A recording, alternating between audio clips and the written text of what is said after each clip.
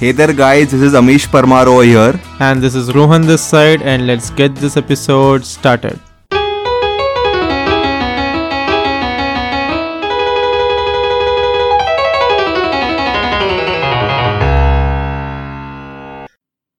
बोलो शुरुआत करो.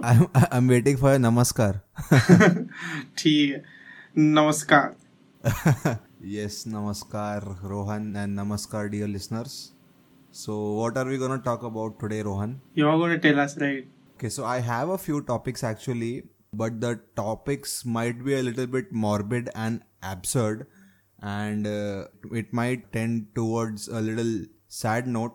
But I think since you don't have any topics, we can talk about these. Do you remember we recorded an episode titled "How Do You Wanna Die?" Like exactly 1 year from now. And that time the topic was quite relevant because we were in the middle of the peak of the pandemic. And so now it's not that severe, the pandemic, but there are a few questions related to death and afterlife and things like that constantly, not constantly, but intermittently come to my mind.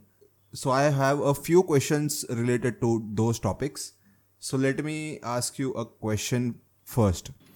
So my question would be, if you had to choose between small amounts of pain or sadness for a longer duration or a huge amount of pain for a shorter duration, which one would you choose? I feel like answer to these questions depend a lot on the specifics. Like, what kind of sadness are you talking about? Say, for example, like the instant pain, the instant large amount of pain is just an injection or something. I would be cool with that. But yeah, I think it depends on the specifics. I don't think I'll be able to answer it just by that amount of information. Okay, let me narrow it down to emotional pain, not the physical kind, the emotional kind. Emotional is simple. Small amount of pain over a long duration of time. So you have your answer ready, like you didn't even take a second to do you want to justify it or do you want to give a reason why? Yeah, I'll try. So I feel emotional pain, even if you have that pain for a short amount of time, it is going to scar you for life. However, physical pain, I feel like we forget very easily. So say for example, like even in very, very extreme cases, like studies have shown that, say for example, a person who has lost his arm or her legs in an accident, you would expect them to be sad for a very long period of time, right? But research shows that they come back to their normal level of happiness very quickly. So their hands and legs are not coming back, obviously, and they're facing a lot of inconvenience in their life. However, the mind is such that it comes back to its normal state of happiness. So that's with respect to physical pain or some physical inconvenience. However, emotional is a completely different ball game. If you say, for example, lose a loved one, it's instant, right? So like, you know that you have lost someone very near and dear to you, and maybe you will feel sad for 1 or 2 days and it's a huge blow to you. However, even after you get over it, you're still going to keep missing that person. It's going to be difficult for your entire life, and you'll always look back at that moment and your heart's going to keep hurting. That I don't think happens with physical pain. For example, whenever I've fallen, say for example, very badly on the floor while running or anything, or say for example, one time when a bee really stung me when I was in Nagpur, they were very, very painful moments, and I remember those painful moments. However, I don't feel the pain. However, when I will try to remember a painful emotional moment, I'll also feel the pain. So I think that's the distinction between a physical and an emotional pain. Yeah, so to sum it up, you want to say that emotional pain lasts longer, right? Or I would say, like, for emotional pain, it's not really in your hands. Like, it's a short period of emotional pain. I don't think that emotional pain works in such a way. Like, if it is a short period of emotional pain, it will have effects way longer as compared to physical pains. Yeah, so that's exactly why you should be choosing to have a huge amount of pain for a short period of time. It's not going to work that way, right? Can you give me an example where a person might feel a lot of emotional pain for a very short period of time and then completely get over it? Yes, so exactly. This was a very general question. My actual specific question was, what do you think is more worse? Being an orphan or losing your parents after you achieve or after you are few years old. Or for example, see, every single human being or even every single living organism is born in this world knowing for a fact that they are gonna lose their parents someday, right? So everyone has this written in their destinies, the two biggest losses that they are gonna face. So what do you think is worse? Losing your parents at, say, this age, 20-25 age, or being an orphan? That's such a difficult question. So you can see how the two questions are correlated, right? When I was comparing the situation with an orphan, I meant that it is going to be a small amount of pain, but it is going to last for a long time, forever, right? Because every time you have a look at someone's parent or anything that has to do with parents, you're going to feel a little sad. But when you talk about your parents leaving this world, it's going to be a huge amount of pain, but it's not going to last forever, right? Because you at least you had a few years in the past with them which were filled with happiness, or not, they were not at least sad, right? So you can correlate the questions and then like think about it and tell me what you want to say.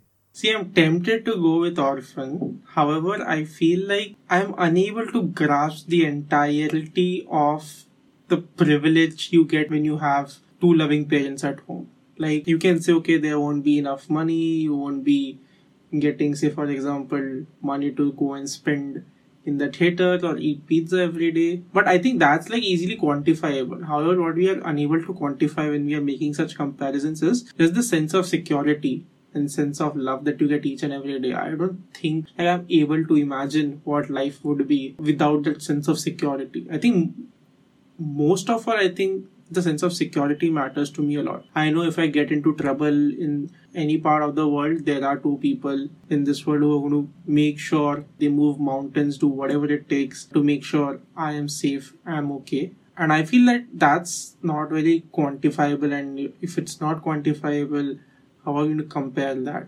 I feel like I would go with being an orphan, but it's just that I cannot imagine living without that sense of security. However, in the case of, say, for example, losing your parents at a young age, even then you like lose the sense of security, right? So you're anyway losing the sense of security in one case or the other. So I think, I guess I'll choose being an orphan.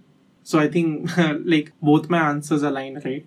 Yeah, both your answers do line up. But if I ask myself the question that I asked you, I am tempted to go into the details of when I'm gonna lose my parents. Am I gonna lose my parents when I'm 20 years old, when I'm 40 years old, or when I am 50 years old, right? So I think it's gonna be sad. Losing your parents is gonna be sad anytime that happens. But I suppose it's gonna be less sad if they have lived a very fulfilled life. They have had a chance to, upbring their grandchildren, and they live to a full life of around 80-90 years, and then they go ahead. So I think when they are 80-90 years, I'll be around 50 years, right? So I won't be feeling that sad compared to if that unthinkable thing happens right now, right?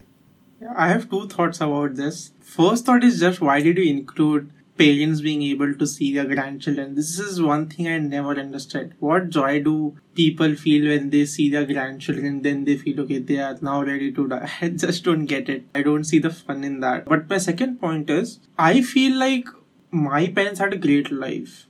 And I wouldn't necessarily say that they should live till 90, because I think when they live till 90, I don't think they themselves will be interested in living that long, because then you have physical ailments, you have mental ailments, you're not contributing monetarily to the family, so you don't really feel a lot of agency, a lot of decision making power. So I don't think many people will like to be in that space. So I think 90 is a little too much. But I told you, right, like I feel my parents had a great life. Maybe not my mom, because she has to do so much household work, but she has had her fair share of luxury, enjoyment, comfort, etc.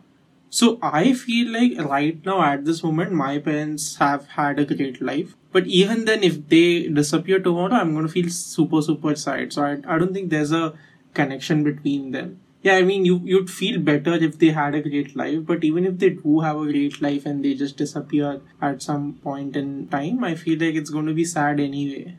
See, to answer to your topic of parents wanting grandchildren, even I don't understand that. I just took it from the fact that, like, Bollywood cinemas and even everyday lives, old people want to see their grandchildren, like it's their dying wish. First they want their grandchildren to get married, and then they want to see the grandchildren's children. Like, this is like the fantasy that they have. Itna zyada, they want the grandchildren to be married and see the children of the grandchildren. Yeah, for example, my grandparents want to see my children before they want to die. So No, you said I think- you I said don't think so. grandchildren ka shadi. Oh, yeah, you are the grandchild of your grandparents. Fair enough, my bad. yeah. So that's their fantasy, not mine. And the way I see it, it doesn't matter how amazing or how contentful life your parents have lived, because like you said, if they're gonna disappear, it's gonna make you sad anyway. Even if someone who isn't that fortunate to have very good parents who take care of them and all those things, they are not good parents, but still I think somewhere deep down they're gonna feel very sad because they have lost their parents. I think that one thing that I am neglecting, which is very important and crucial for this argument, is that when you are an orphan, and you kind of brought this up in the sense of security, that when you are an orphan, your emotional state, your mental state is not that of an adult, right? So you need that sense of security, you need someone to guide you, you need a guardian, right? But something bad happens right now, I think emotionally, I wouldn't say I'm an adult emotionally, but I think I'm a better than a teenager, at least in the emotional sense. So I think I would be able to take that in a better way. So I think I am ignoring the emotional aspect of a child losing a parent or not having a parent in the first place compared to an adult losing a parent. I also would like to point out a nuance about being an orphan as well. So there are so many different situations an orphan can find himself or herself. And sadly in India, majority of them are unfortunate situations, but there are a few fortunate situations also. For example, if the orphan is in a shelter home which is run by a very considerate and compassionate human being, I feel like they are in a better state than many children in India, or not just in India, many children who have two good parents. Because all parents are not great at parenting. We just sometimes ignore the fact that our parents have no qualification to be parents. Not just our, but in general, none of the parents have any qualification to certify, okay, these two human beings are ready to be a parent. For example, when you want to even learn to drive a four-wheeler, you have to first get a provisional license. However, if you want to become a parent at this moment, you can just have a child, right? No one's going to stop you. There are no legal problems. There's no law stopping you from being a parent right now. So I think that's something also that we that's also something that we often forget. So yeah, in very, very rare situations where an orphan is in a very, very good shelter home with a very kind, compassionate leader and good staff, they might be in a better position than a child who has both of the parents, but both of the parents are not very good parents. So yeah, I also wanted to bring that perspective in. I personally have no complaints from my parents. I've had an amazing life and they've been great. They've not been perfect, but they've been great. So I have no complaints, but I just want to bring that up as well. But the point you just made, it's a very rare exception, right? Yeah, that's because our country is not in a good place. I imagine in developed parts of the world, this is going to be more likely. So for example, in a developed part of the world, if a child is found to be an orphan, I'm assuming there will be very good social security net. There will be very good institutions where such children are sent to, and these institutions will be very well funded. These institutions will be very well run, and then the staff over there who will be taking care of these children, they will be trained to do that, right? Whereas in the same developed part of the world, these two people who decide to bring up a child, they might be the worst parents ever. So the likelihood changes depending on how developed your region is. And sadly, India is still struggling with basics. So in India, mostly orphans are going to have a very, very hard time. Most of them are going to end up being exploited by the family members, or they're going to end up on the street. So that's a little sad. But yeah, I think in an ideal world, and there's also this book called, you know that book, right? Something Immortals of Meluha. So in the book, they have a system, I think, where each child is randomly assigned to a random couple, so that these factors of where are you born and which parent do you go to, they cancel each other. So everyone is like given a fair chance. It's not just like the fact that you're born in a functional family and the fact that you may not be born in a functional family, that sort of cancels out because it's a random process. So maybe you got lucky, maybe you got unlucky, and it's nothing to do with your birth. I think that was also an interesting concept. I'm not going to work in real world. I don't imagine that working at all in the real world, but I think it was a really, really interesting premise to have in a society. Yes, I have read that book, but I am not able to recollect such concept being advertised by the author. Or I might be wrong, okay, the fact that you have read it and you don't remember it. No. It has been quite a long time since I read it. I think I'm able to recollect something on those lines, but I did not find that fascinating enough to remember. So I think, yeah. So I have a couple of questions which might lead to different directions, but let me just put it out there. The question just popped in my mind while we were discussing about the orphan and all those things. Can you miss something if you never had it? No, you can.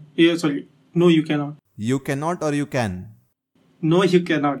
This question is coming from the fact that an orphan never had a parent. Then how can he or she miss a parent? Because definitely that child is missing a parent, right? Or parents. That is for sure. That's not a questionable fact. So my justification for that would be the need is hardwired in our brains, right? Because for such a long time we have had this system where the parents take care of the child in the early days. Our brains are hardwired to have the love and care of our mother, the sense of security from our father. And hence, when you don't get that during your early years of life, then there might be some developmental challenges, especially emotionally, because it's more about feelings, right? Discipline you can get, food you can get, shelter you can get, but it's more about these feelings. Are you feeling loved by your mom?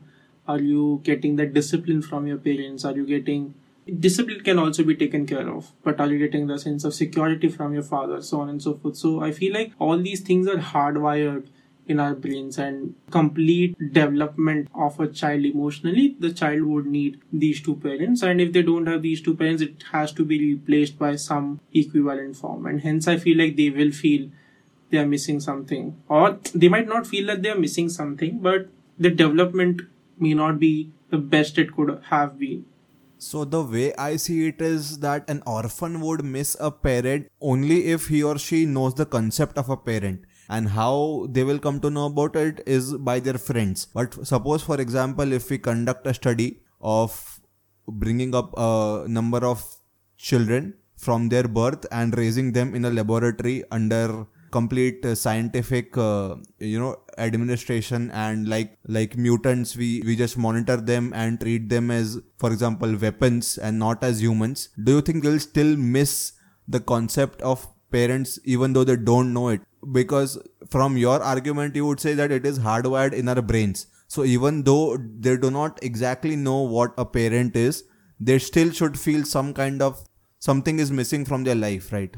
Yeah, that's what I'm saying. Like, I think we need to align on what missing means. I feel like the way you are looking at missing is, okay, like, I've not eaten a pizza for a year, I'm missing pizza, or I've not spoken to this friend for a very long time, I'm missing this friend. I think that's your conception of missing. However, what I am thinking when I'm using the word missing is, this is my potential of emotional development, which is, say, for example, on a scale of 0 to 100. I may not have that feeling of longing because I don't know the concept of such a construct that exists in the society. So I may not feel that longing. However, I won't reach my potential of 100. I might reach the potential of, say, 70. And that 30, which is missing out of 100, that's what I'm saying as missing. Because you haven't reached your full potential of development, because you lacked a parent, and because you're hardwired to develop that potential in presence of two parents, you're not going to hit that perfect mark, and there's going to be something which is missing from your development, and that's what I'm thinking of when I'm using the word missing. Okay. So, like you said, both of us were looking at the term missing in different perspectives, but I think both of our arguments are quite valid. So, another direction I wanted to take this discussion is, suppose, for example, there is a parent and he or she or they as a couple know for a fact that if they conceive a child, the child is gonna die in 10 to 12 to 15 years. Basically, the child is gonna die before the parents die. And they have been given a choice that do you still want to conceive a child or would you opt out of it? So if you were that parent, by God forbid you are not, but for the sake of discussion, what do you think will you do? I would like to get your answer on this first. Okay, so before I give my answer, let me just tell you where this question is coming from as well. So nowadays, in our generation, I have seen personally a tendency of people firstly not wanting to marry. There are a lot of people who don't want the concept of marriage. But I think this is just the age talking. And since if we grow old, we will still need someone to take care of ourselves and take care of them. And No, I think research supports that. I think in many parts of the world, youngsters don't want to marry these days. So I think research supports that fact. It's not just about you and me and our friend circle. Okay, so it's not just the age talking, but it is backed up by research. Okay, so, Yeah. but there are a few people who even take the step further. They say that, okay, I'll marry, but I will never bring a child into this world. So Yeah, and I feel like we have spoken this earlier on the podcast. Either this or some other podcast has spoken about this on some podcast. So I think there's this also term for this, not wanting to bring a child in the world.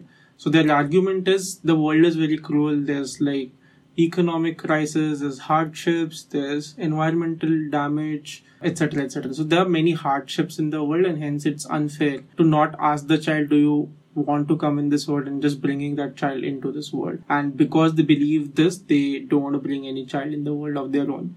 So there's this group and there's this term around it. yes, so yeah, there is this discussion about do we have the child's permission to bring him or her in this world? But I'm not talking about that. So there are a few people who don't want to bring a child into this world. Okay, established. But then what do they do? Maybe that is the reason of not bringing a child into this world, or maybe they really love animals, but they take pets. Right. A lot of people love pets. I would personally love to have a pet someday. And you have to take care of the pet like you would take care of your child, right? So maybe dogs, cats, those are the most popular ones. But then there are other animals as well. So when you adopt, or when you, I think adopt is the correct word. When you adopt a dog, say, for example, you know that the lifespan of a dog is 10 to 12 years, right? And hoping that you are going to outlive the dog, someday you have to face the sad demise of a living creature whom you have brought up as your own child. So, given this fact, would you still prefer to adopt a pet? That is what my thinking was.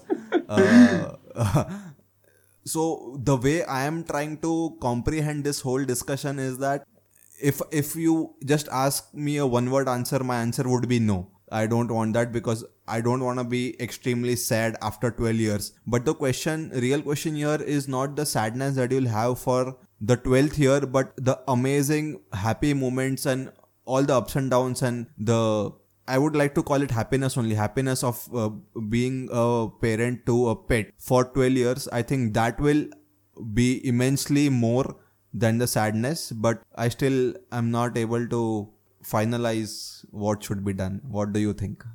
Firstly, I feel like we are being very selfish when we just think about ourselves. We should also think about that child also. Would a child like to be in this world for 12, 13 years?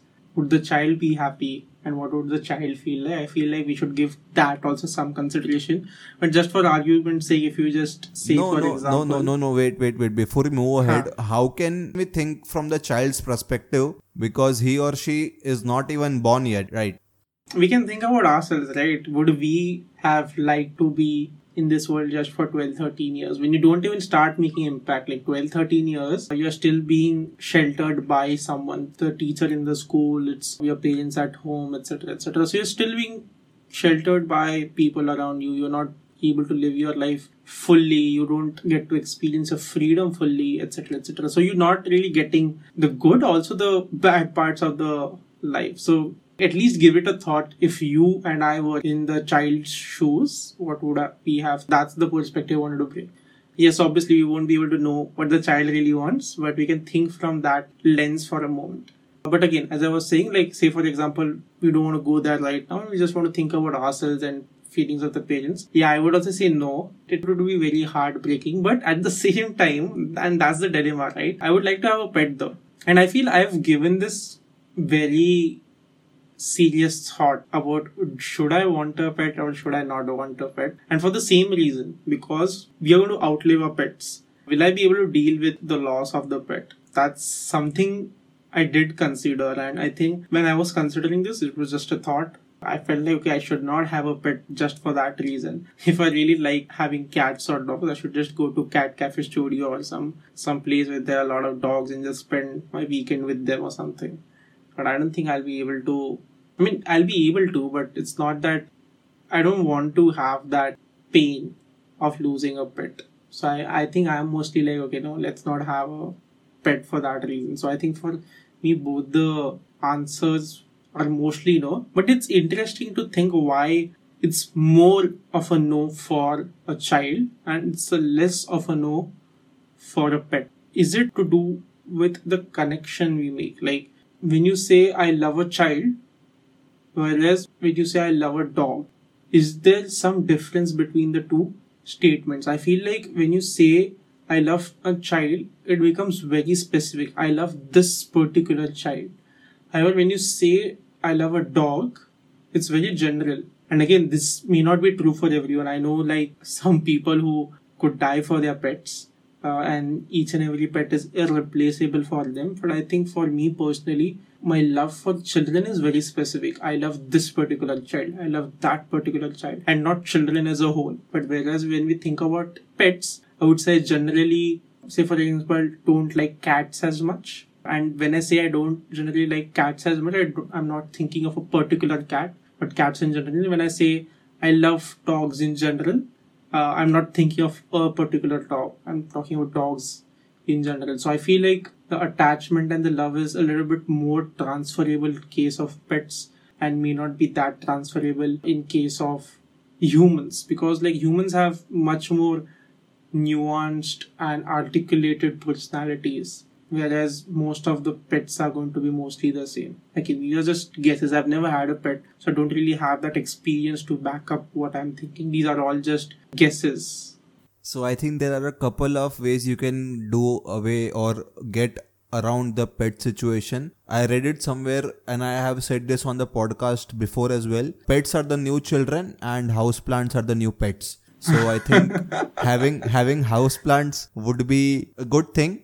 And see if you are able to take care of the houseplants, and if you are able to bring up a plant very well, nourish it properly and take care of it, then you can go ahead to the pet section. And even if you are not able to, and even if the plant dies, I don't think so you would feel that sad. And the other situation is you can have a pet which is not that interactive, in the sense that a dog is much more interactive than a fish, right? So maybe you can have a fish tank, a few fishes, maybe a tortoise, a turtle, something like that. And see, that's the reason I feel like a fish would be very easily replaceable, because they're not that interactive, or they don't have a personality as nuanced and as articulated as a dog's. So I feel like once the human starts speaking, then you start having a personality, quirks, etc., etc.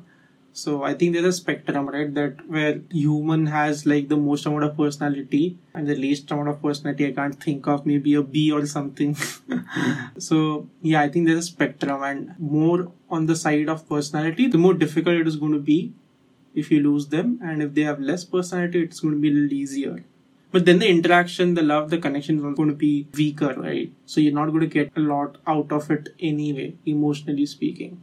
That's true. Let's talk about the good topic that you had brought, that thinking about this whole scenario from the child's point of view. So let me present a scenario to you. For example, there's this child who is just born, couple of days old, and say for the sake of argument, he has all the brain capacity or ability to think and reason, and he has all those things. And we inform him or her that you will only live for 15 years.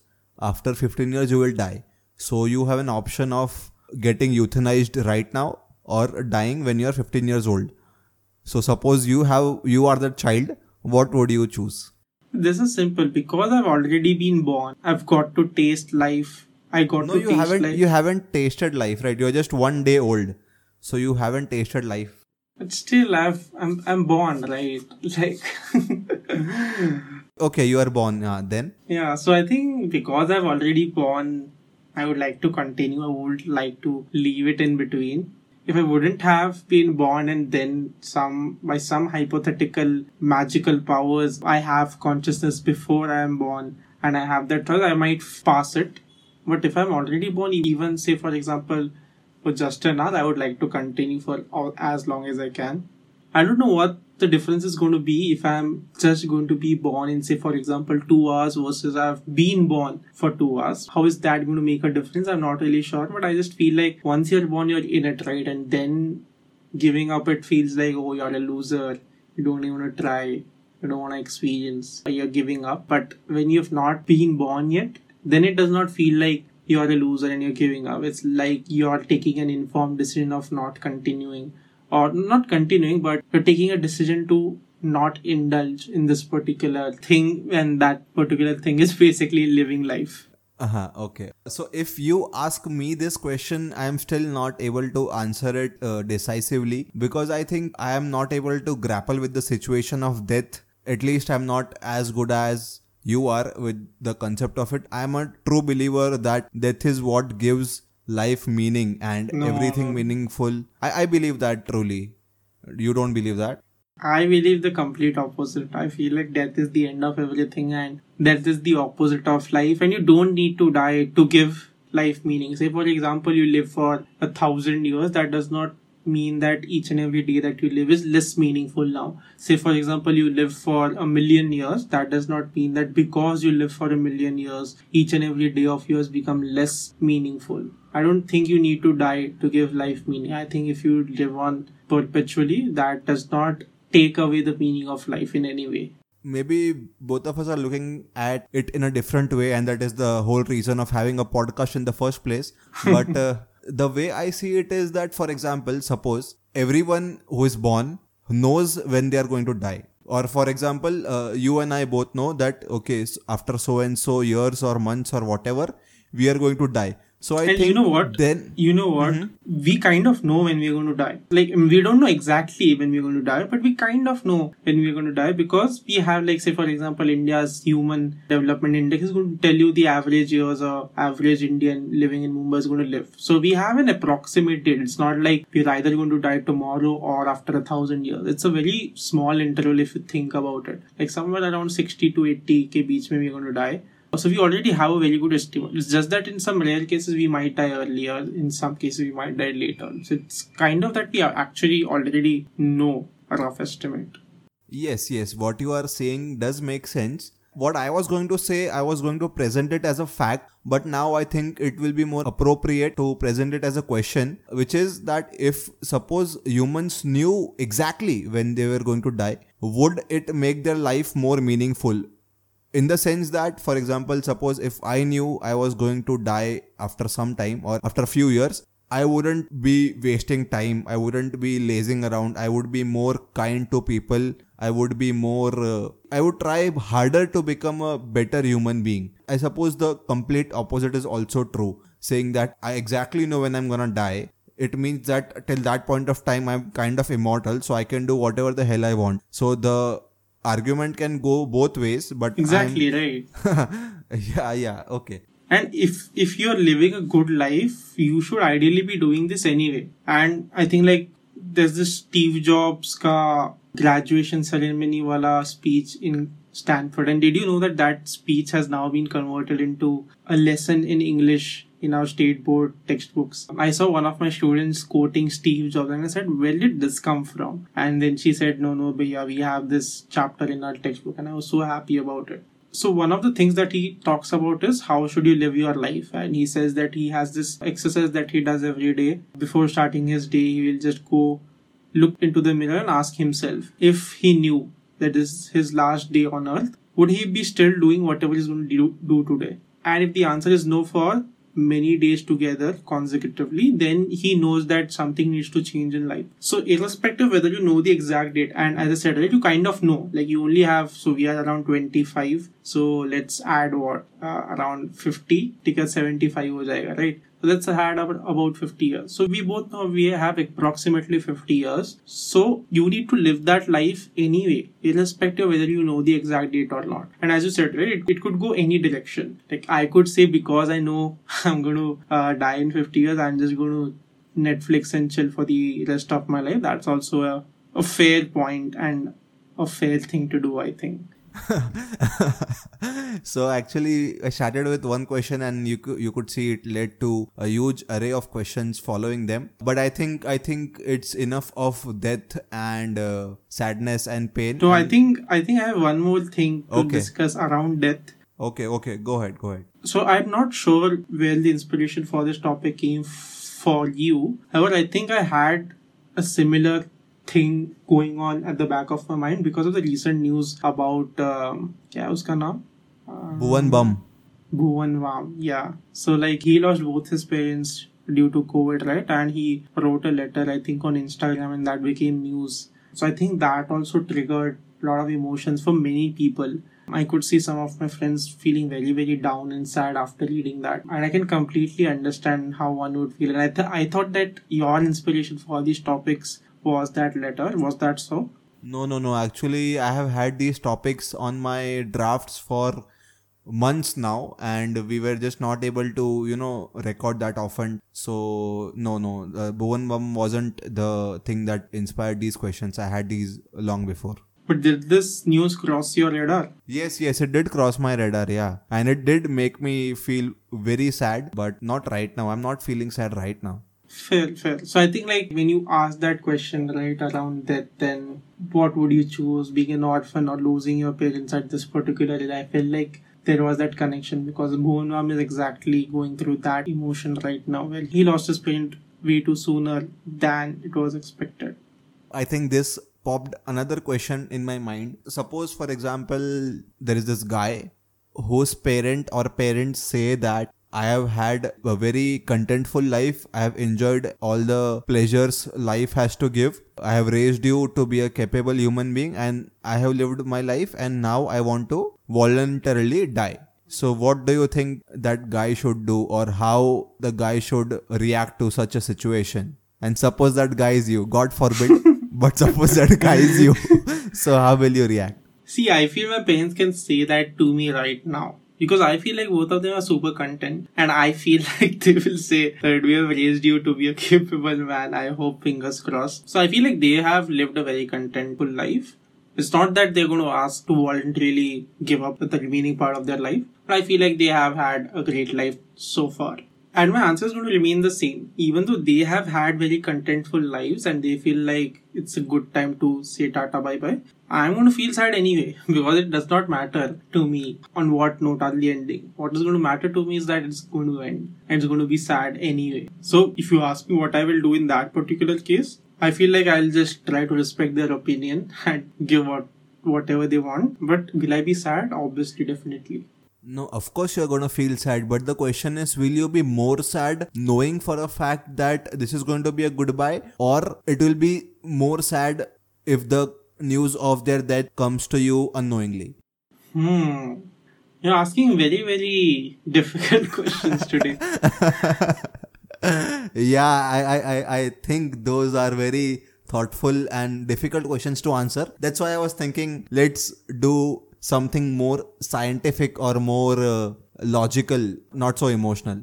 Yeah, I think knowing it in advance would help. Like, I'd be prepared, right? Whereas generally in life, it just hits you out of nowhere. I feel that is a little more painful because you're not ready for it, right?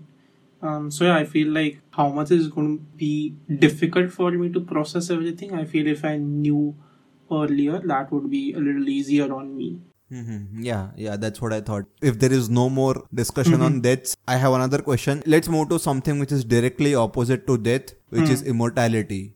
Right. So the question that I have is, see, as humans, we have always been looking forward to, or not looking forward to, but fascinated by the concept of immortality. And I don't think so there will be any human being who would straight away say no to immortality. If there is a fountain of youth, everyone wants to go and dive in there, right? So, and speaking about it in truly non-fiction way, if you look at the lifespan of humans compared to 1,000 years ago, it has drastically improved due to the advancement in science and technology, right? And I think the science and technology can still develop a lot, and the life expectancy can maybe even double compared to what it is right now. But apart I think from you're being that, too ambitious, but okay. no, but a couple of 1,000 years down the line, I think it is possible. 1,000 Not years, in our yes, fair. Yeah, not in our lifetime, but yeah, 1,000, 2,000 years. Fair. So the question that I wanted to pose you is that how can you become immortal? I don't mean it in a fictional way. I mean it in the real sense of the question. Like right now, if you want to become immortal,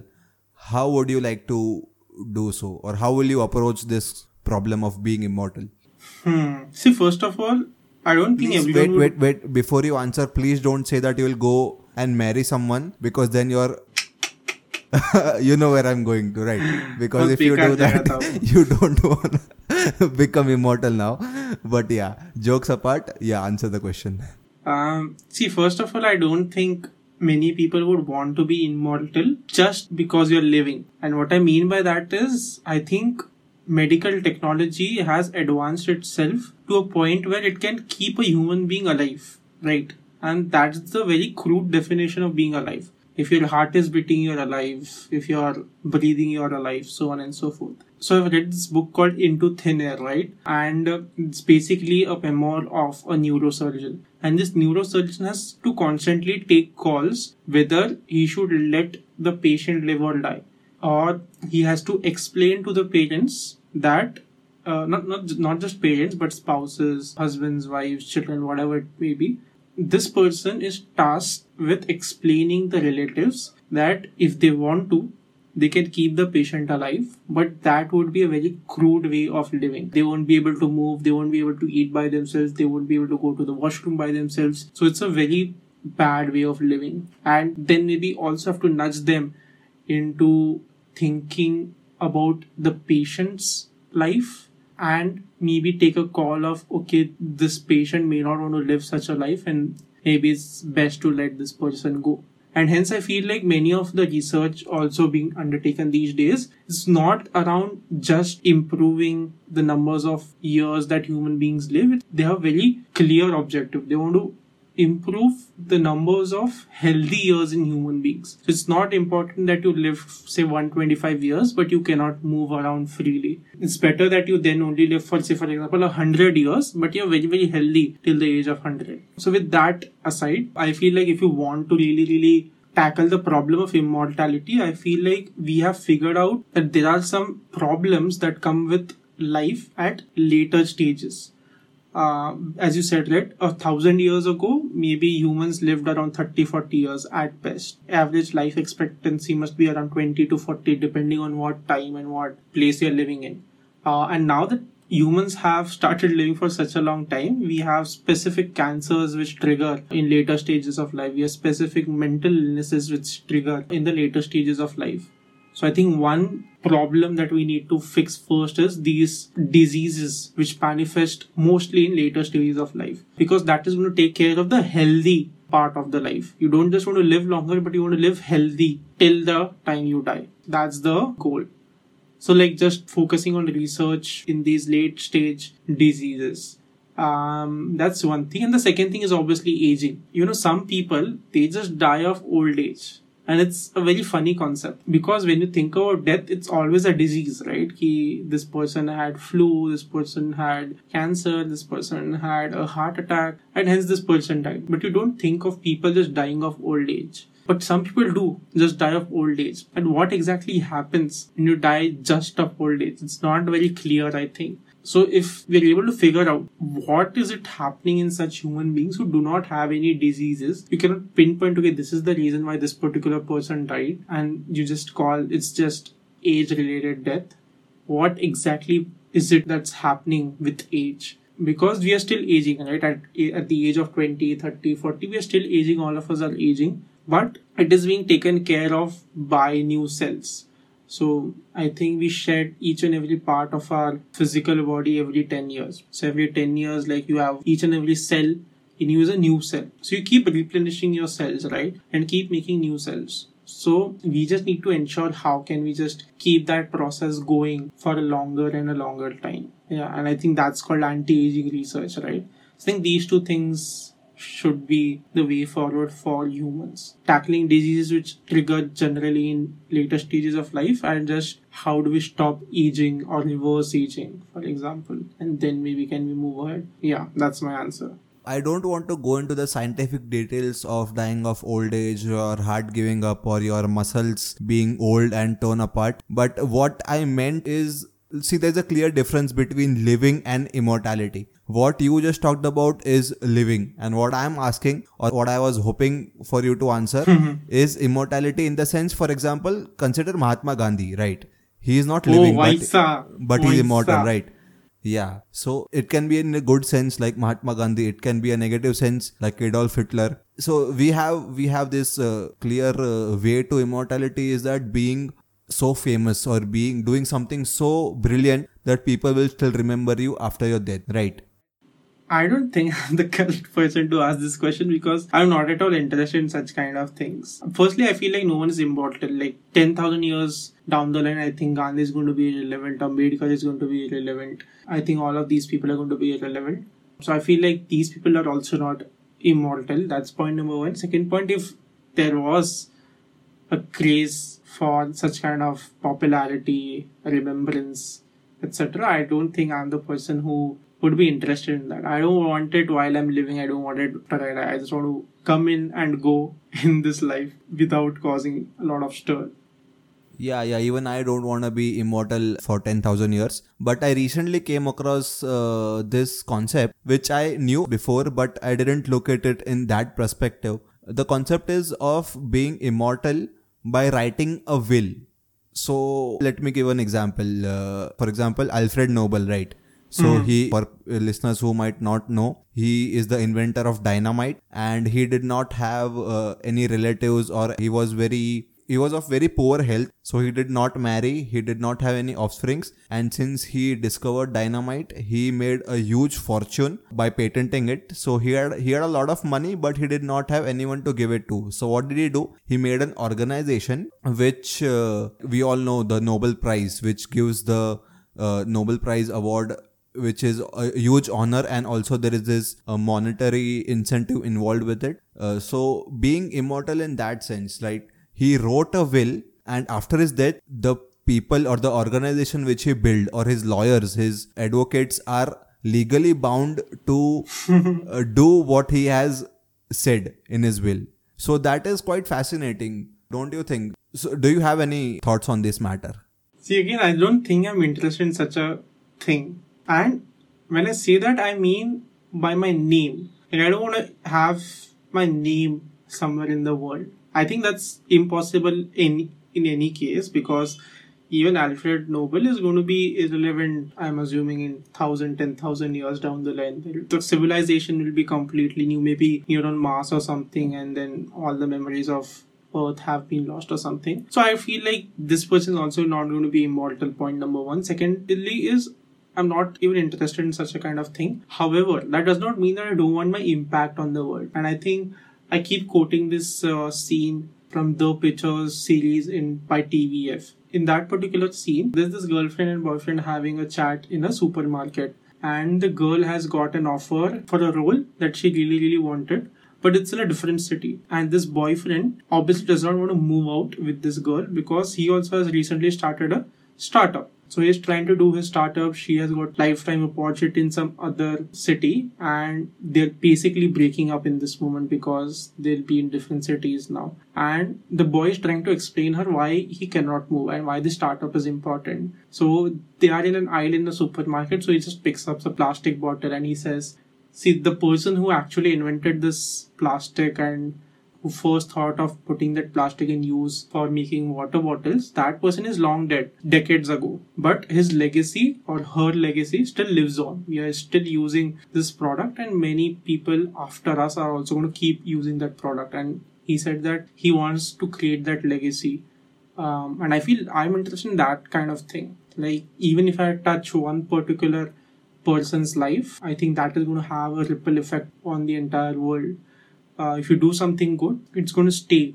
And that one small good act of yours, and it need not be, I mean, I'm saying in terms of good act and touching people's life because I'm into social work and education. But even say, for example, if you're a musician, engineer, you're an architect, all of this is going to stay and it's going to keep inspiring people again and again. It's going to shape the future. I'm interested in that kind of thing. So it's okay, say, for example, if my name is not attached, but say, for example, a new teaching technique that I developed by myself and that stays on in the world, I would be really, really happy. And again, it's not going to stay in the world forever. There are going to be better techniques coming again and again, but they will be based on my technique, right? And I will have had an important contribution in the timeline of that development. And I think that's the kind of legacy I'd be interested in. Yeah, that was expected of you. But one question popped up in my mind. See, you as a social worker, what would you choose, quality or quantity? In the sense that if you had a opportunity to impact, say, 1 lakh people, but upar say, like, Yeah, I get it. yeah, you got it right. Or 10 people, but drastically change their life. What do you think is better? Yeah, this is the typical scale question for all social workers out there. And to be honest, I don't really have a very, very good answer. And again, I'm in the midst of very turbulent times with respect to thinking about this question. At first, I felt like having the scale is super, super important to me. I still feel it's very, very important to me.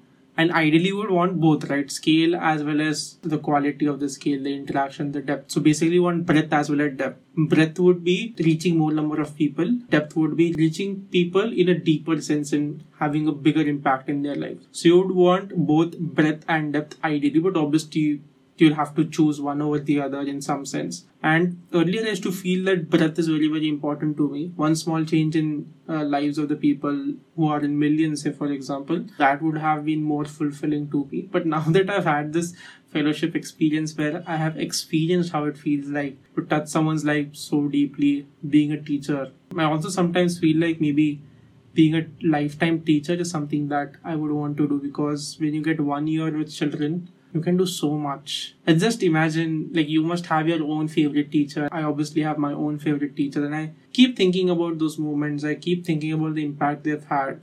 And how much ever I grow, I feel like I'll still feel, okay, these people had so much to contribute in my life. They changed my life. They changed my perspective. They changed my mindset. I feel like maybe teachers is the way to go. And I'm also surprised at myself when I see this, because I thought I'm more of a breadth kind of guy. But now that I've experienced a little bit of breadth and a lot of depth, I feel like I'm being pulled towards depth. So yeah, I don't have a very clear answer, but right now, surprisingly, it's leaning towards depth. Okay, cool.